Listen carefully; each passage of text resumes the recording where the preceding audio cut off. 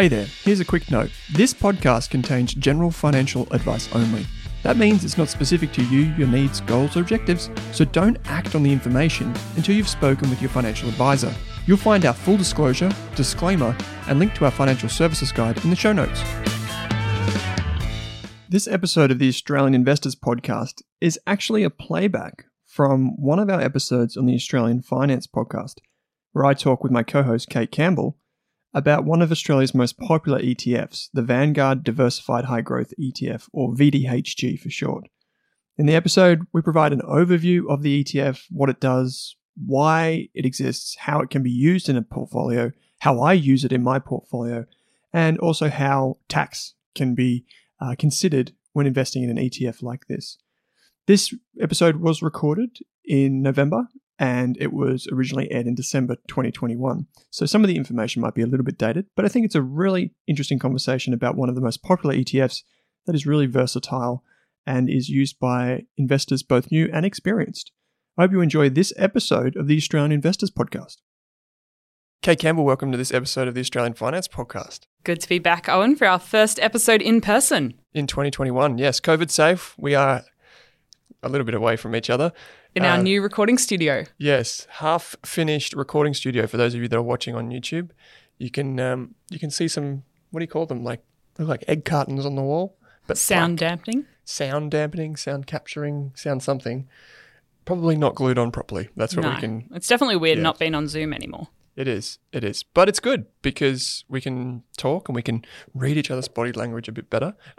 So today we're talking about VDHG, which is an ETF. It is probably one of the most popular ETFs that are for introductory investors. So investors that are just looking at this and they're thinking, ETFs are great. How do I make it even easier? Yeah, and this is part of our monthly deep dive where we look at an ETF or a share that's really popular in our community or popular on our site's best ETFs and Rask Media as well. So we'll spend 20 or 30 minutes going over how VDHG works, all of the key things you need to know as an investor, what information to look, and some of the pros and cons of maybe using this as an investment product. And probably to start with a disclaimer, I don't have a position in VDHG, but I believe you do. Yes, I own some shares. So I have a small position in VDHG.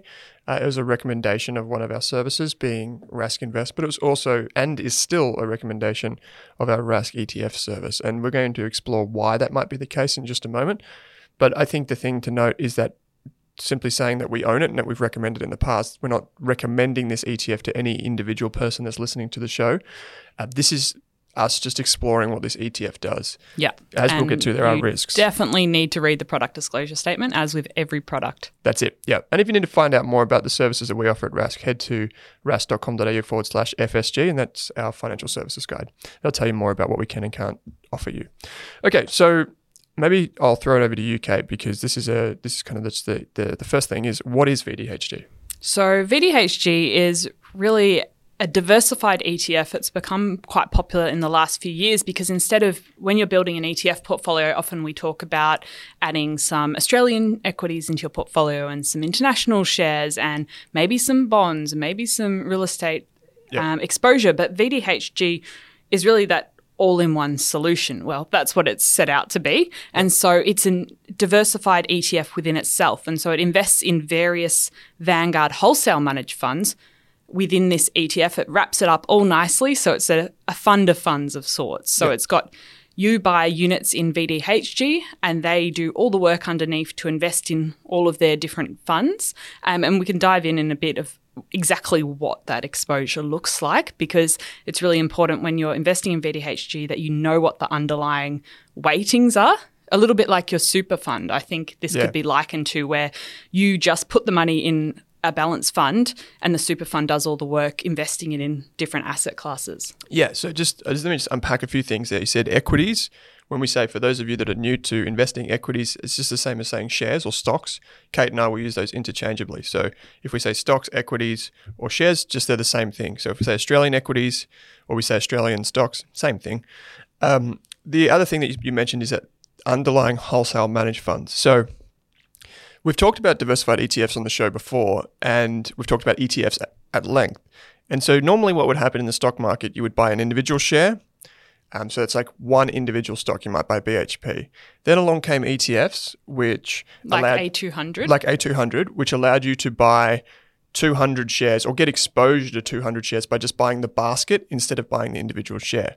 So this would be like getting HelloFresh. Yeah. Instead of getting, a carrot, you go and buy an individual thing, you get a box delivered to you. That's like the ETF. But now VDHG has taken it one step further and said, we won't just give you a carrot, we won't even give you a box, we'll give you multiple boxes in one big box. Yeah.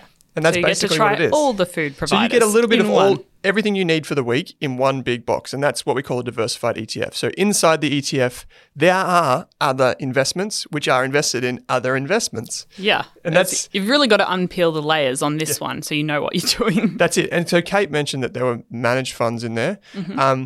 So the basic idea is that Vanguard puts together this collection of investments for you so you don't have to do it. So sometimes people want to, and we'll get to this in a minute, they want to have, an Australian shares ETF, a global shares ETF, and then they want to have some bonds or some property ETFs or some gold or whatever types of different investments they want, and they mix it to their own liking. VDHG has a pre-mixed version. Yeah. And so when we talk about pre-mixed, we're talking about them setting what's inside it and in what proportion. You mentioned this. So what is actually inside it? Yeah, so I got that noted down. Let me just find it. So this was accurate as of a week ago. So that was probably the mid-November 2021. So definitely have a look because it could change at any time. Yep. But the exposures you have some exposure to growth assets, which is about 90% of the fund. So that's things like Australian shares. And then you also have some exposure to income assets. That's around 10% of the fund.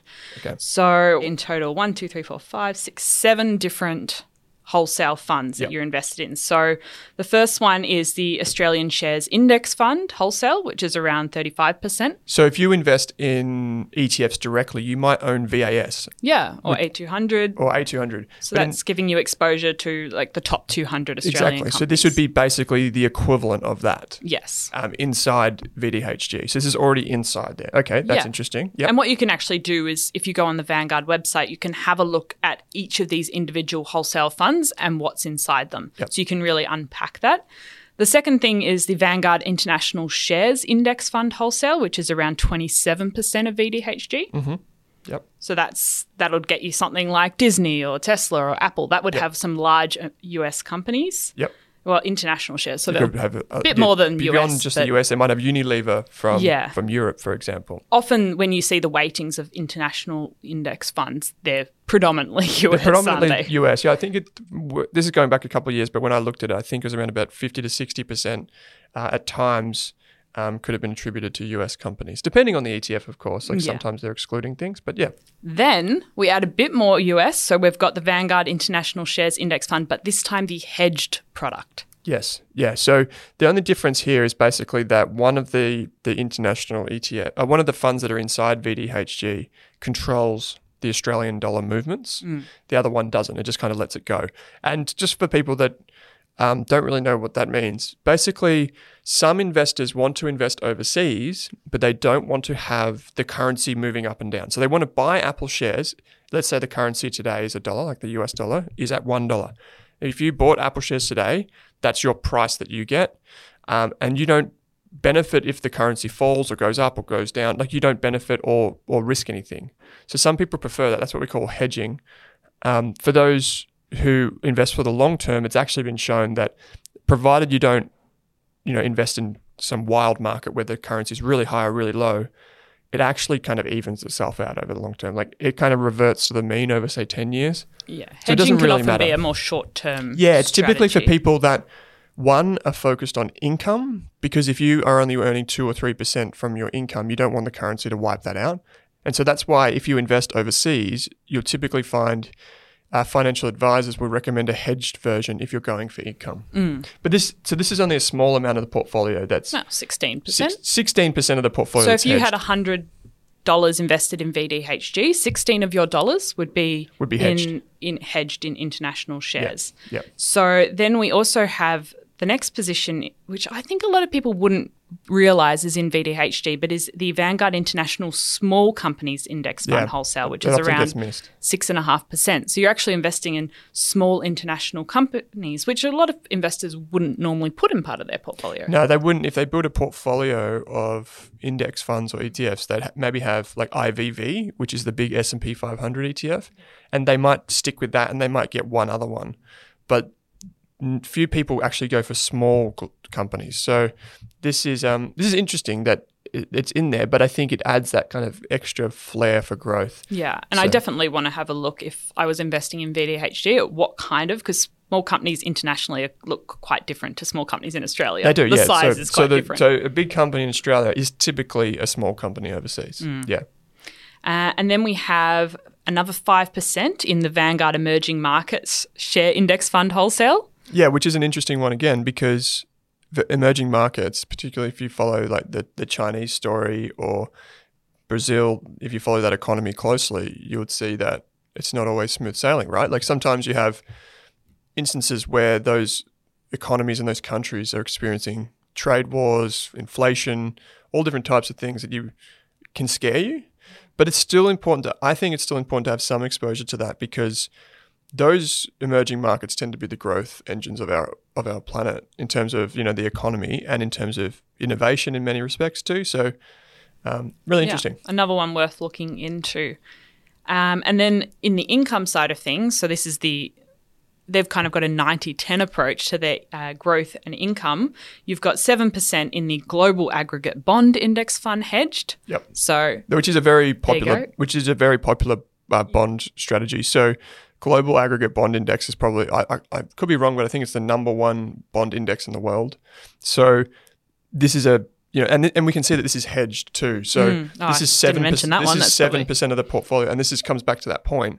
If you're investing in bonds and your expected return is only 1 or 2% per year, if the currency moves 1 or 2%, well, that's your return gone. And that's why in a lot of instances, global bond funds are hedged because advisors really can't recommend, hey, Mr. and Mrs. Smith, go and buy this bond fund, get your 1% yield per year. Oh, the currency moved 1% today. Oh, there goes that yield. So that's why it's hedged, so it controls for that the dollar movement. And it's worth looking at. If you look on the website, it'll tell you what countries the bonds are coming from. So I would presume it's predominantly US, but worth having a look. Yeah, that's it. You'd have a look around. There'd be bonds from all over the place, to be honest. There'd be government bonds. There'd be all different types of stuff in there. And then the final position, which is 3% of your fund, Vanguard Australian Fixed Interest Index Fund Wholesale. Yeah, so again, just getting exposure to Australian fixed interest. I haven't actually looked at this fund recently, but I would imagine that this one is actually maybe Commonwealth government bonds. So this would be things like lending to the Australian government. It sounds weird that you would lend to ScoMo and whoever else is in charge of the government, but the basics of it are that the government says, we'll have these bonds, someone can buy them, and when you give them your money, they go and use that money for infrastructure, they go and use it to run the economy, and you get a very small return because it's a low risk bet because the government's always going to pay its debts. And so there's a lot going on in that. Yeah, so in summary, we have 90% of the VDHG ETF, 90% of that is in growth, what Vanguard calls growth, and 10% of it is in income. Yeah. So what this basically means is that 90% of your money is higher risk and 10% of it is lower risk. Yeah. So most people that have a super fund would not have something this aggressive. No, even the high growth funds in most super funds I've had a look at wouldn't be 90-10. They're more like 80-20 or 70-30 even. That's it. So we'll get to it in a minute, but basics of it is that the VDHG ETF would suit someone with an extremely high risk tolerance. Yep. And or an extremely long-term time horizon. Because the reality is that some of these growth investments, like the international Aussie shares funds inside the ETF, could actually fall pretty quickly and they could stay lower for quite a while. Like if we experience a market crash. Now you contrast that with some of the other funds which Vanguard offers, they won't be as aggressive. So there'll be a balanced fund, there'll be a conservative fund, there will be just a growth fund. This is the high growth fund. So this is at the pointy end.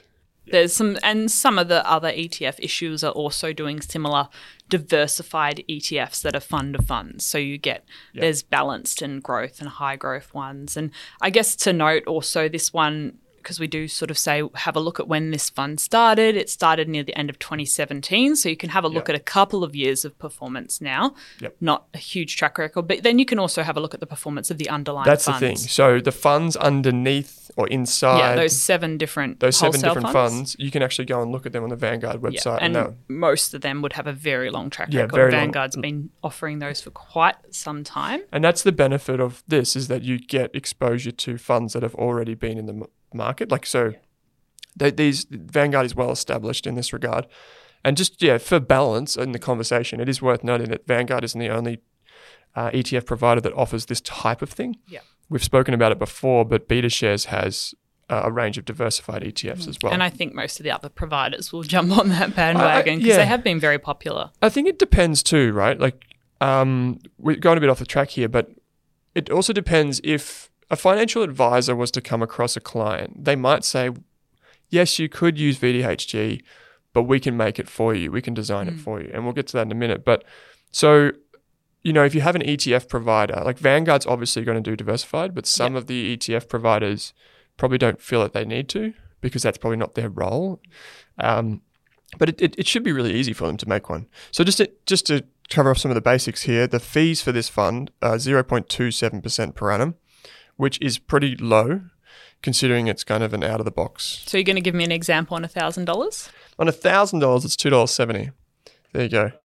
So $2.70, which is very, very low, obviously. Even at $27, it would be low in my opinion. But it's a very low fee for an out-of-the-box solution. Another thing that we look at is basically how much money is invested in the ETF already. It's at $1.47 billion as of mid to late November. And the thing to keep in mind here is some people confuse this with how good the ETF is. Yeah. Just because a lot of people have invested in an ETF does not necessarily mean that it's a good investment for you. So just to clear up the jargon here, people will see when they look at an ETF or they look at a fund, they see FUM, which stands for Funds Under Management. So Funds Under Management is basically just saying how much money is already inside it. Yeah. But this is an interesting point with this ETF, Kate, which a lot of people probably don't realize, is that the funds inside the ETF have billions and billions of dollars in there. So this is, when you see that number for VDHG, you're seeing what's in VDHG's strategy. You're not seeing what's actually inside the ETFs underneath or the funds underneath. Like, for example, VAS, which is basically included in this ETF, is the biggest ETF in Australia, and that's inside VDHG. Yeah. And it's also open-ended, this ETF, so it can grow to however big. Yeah, doesn't matter. It can grow as big as it needs to. It could be 10 billion next year, who knows? Yeah, and the reality is that doesn't mean, just because the ETF goes up again, that doesn't mean that your investment's going to go up. The reason your investment will go up is because all of the things inside the ETF go up, not because of the amount of money in there.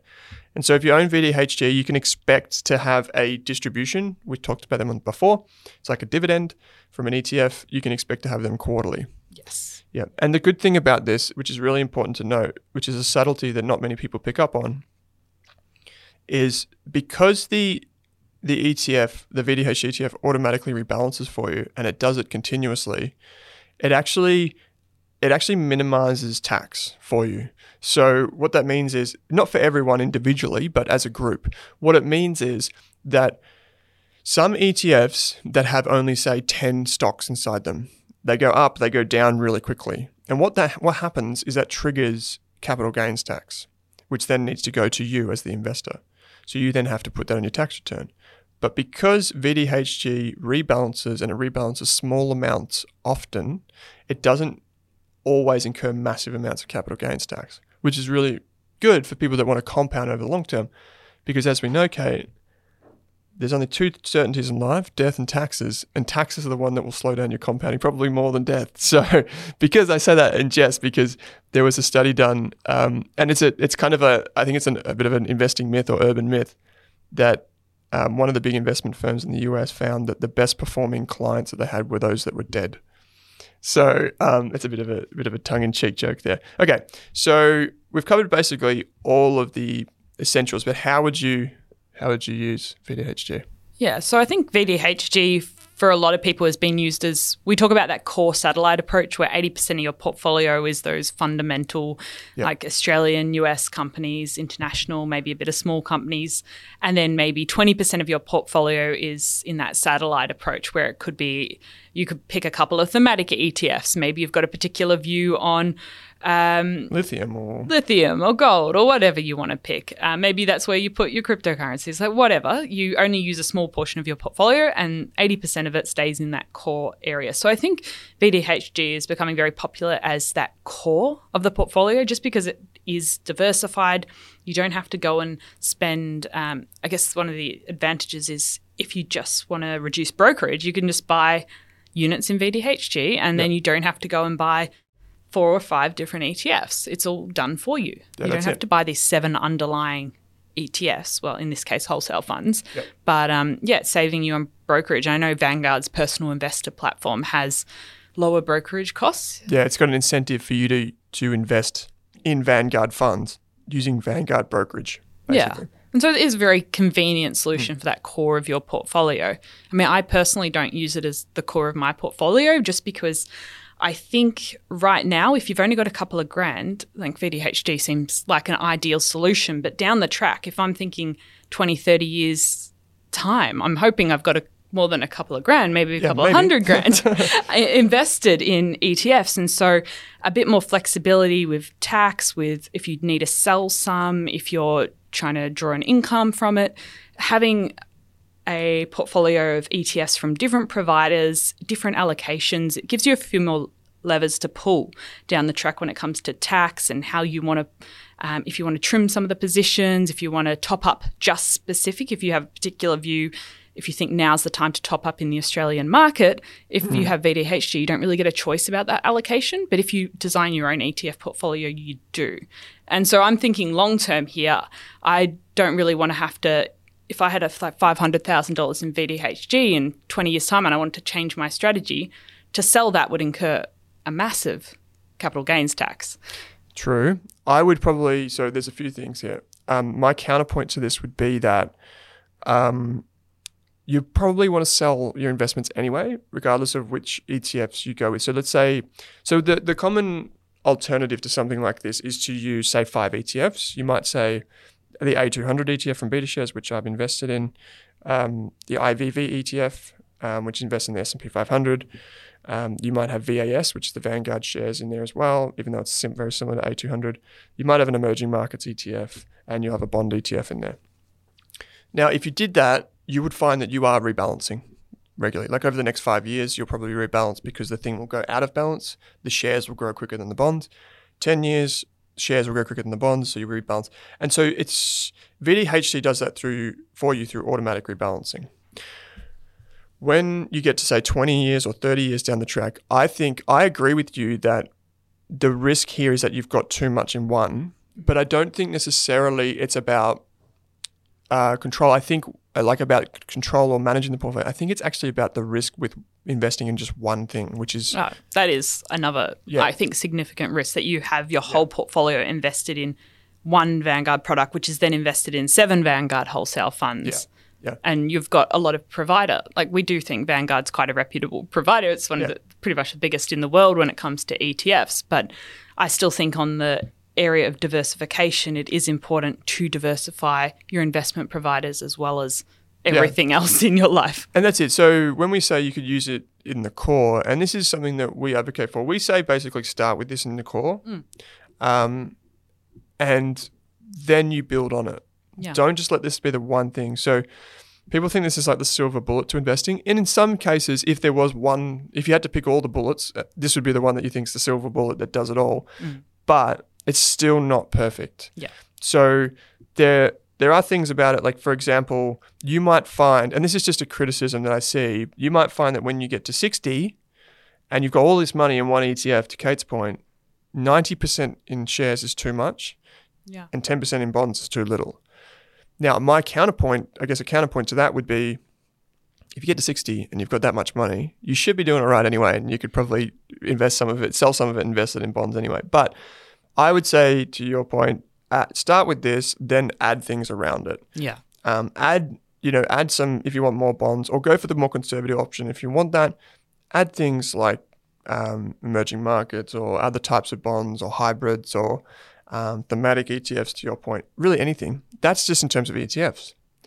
Then why not add individual shares? Why not add property that you own?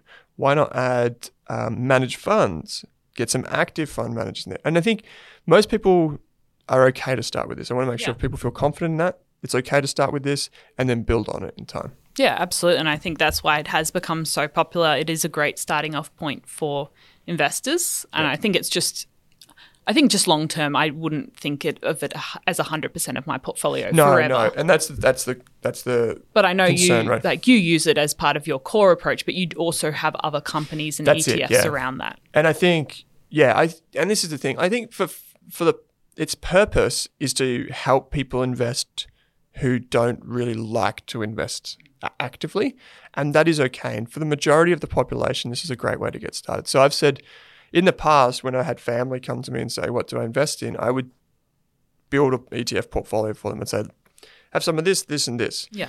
And then they're like, oh, this one's gone up. Oh, that one's gone down. What should I do now? Right? Whereas now I can say to them, just buy this and it'll automatically rebalance for you. You'll have one tax statement. And we're talking small amounts of money. That, $4,000, $5,000, $10,000, whatever. Yeah. If it was $500,000 and they'll come into me, then I don't think it's fit for purpose necessarily. I think then it's okay. We can have some in VDHG, but we also want to look at managed funds. We want to look at these other providers. We start to spread the risk around a bit too. And also remembering it is a high risk strategy. So if you're very nervous about seeing your money fall 30%, because 90% of this fund is in high growth assets, and even having small companies and emerging markets and a lot of exposure to the international market, that could be quite a rocky ride. Yeah. If there is a market crash, and you could see your units fall in value by 20 or 30%. So you have to be prepared for that. It's not just because it's an ETF, it's not going to eliminate market volatility or anything like that. That's it. Yeah. So one of the things is that people think that ETFs, because they're low cost, they're low risk, or because they have many investments inside of them, they're low risk. That's not necessarily the case. Most people, when they think about risk, unfortunately, in my opinion, think of the random ups and downs. And so they see on the Today Show, stock market wiped off $20 billion or whatever, some crazy headline. They see that and that invokes fear, panic, and that is, unfortunately, their definition of risk. When you and I see the stock market falling down, we don't think, oh, panic sell. We think, oh, we should buy some more. And, reality is not everyone thinks that way. Yeah. So when you go and buy this, just be prepared that it is going to go up. It is going to go down. Sometimes it will go down quicker than it goes up. But over the long term, 10 years, 20 years, these are the types of investments that you can put in that bottom drawer, hopefully forget about until you have to top it up, but not hopefully forget about it until you try and sell it out of panic. Yeah, but it could be a simple one to use with a dollar cost averaging strategy. Yep. Every month you put $1,000 in, keep the brokerage down. There's some brokerages companies coming out with super low brokerage. I think Stake's out with $3 Australian brokerage next year, so that might be an option as well. Yeah, and there are plenty of ways to do it, and there are great brokers. There are other ETFs that you can add around the outside. So this would be the one that if I had a calendar reminder set every month, on the first of every month, or I'd be like, go into my brokerage account, buy it, whatever price it is, I'll pay that price, and just do that again every month for the rest of your life. And I think if you did that, to be honest, I think you would retire very wealthy. So, that's what it does. That's VDHG in a nutshell. So I think we've covered basically everything there. Yes. So if you do want to learn more, I'd recommend going to Vanguard's website, reading the fact sheets, reading all the information, checking out the underlying funds, reading the product disclosure statement, which will have all the important details. Then we also have some information on our site, bestetfs.com.au about VDHG. And we also have a full write-up for our members on Rask ETFs as well. It. So if you're a member of Rask ETFs, you can go in and you can see what we've said about it, and you can see for those. I mean, many of our listeners are now members of our Rask ETF service, which is super cool, and you can get ongoing updates and that sort of stuff if we cover VDHG again, and there's write-ups, there's model portfolios and all that. And so yeah, I mean, it's a bit of a shameless plug, but we basically have an option if you don't want to do anything. VDHG is one of those solutions. Did you call it the super simple portfolio? Super easy, yeah, super easy. There we go. And then there's the other option for people that want to be more hands-on and build that satellite as well. We've got options for that as well. So, yeah, that's you can use it as a coupon code in the description for this episode if you want to join us inside Rask ETFs. It's super cheap. It's only $49 for lifetime access. So, really cheap to access research. One thing I should say finally on VDHG is that if you go and buy this ETF, you will need to put stuff on your tax return at the end of June 30th. The way you manage that is after the financial year ends, so after June 30th, Vanguard will send you a letter that says how much tax, as for you, you have to pay and you have to put on your tax return. So you just have to wait for that in the mail to do your tax return. Yeah, because they do pay distributions, and because they are rebalancing internally, you will incur some capital gains tax along the way, even if you don't personally make a sale. Yep, that's it. And we've done videos on this in the past, and you can head over to our education site and find out more about how you can do your tax for your ETF. But yeah, great stuff, Kate. That's VDHG. Oh, wow. In a nutshell? Yeah, it's good fun. It's great fun. If you want to suggest any other ETFs or shares for us to cover in the future, you can jump into the Rask Australia Facebook group, and we'll put up a poll, and we'll see who wants what and who wants us to do a deep dive on which ETFs and shares. So jump in there, say good day, and yeah, we'll see you in the next episode. Kate, thanks for joining me. Thanks for listening, everyone.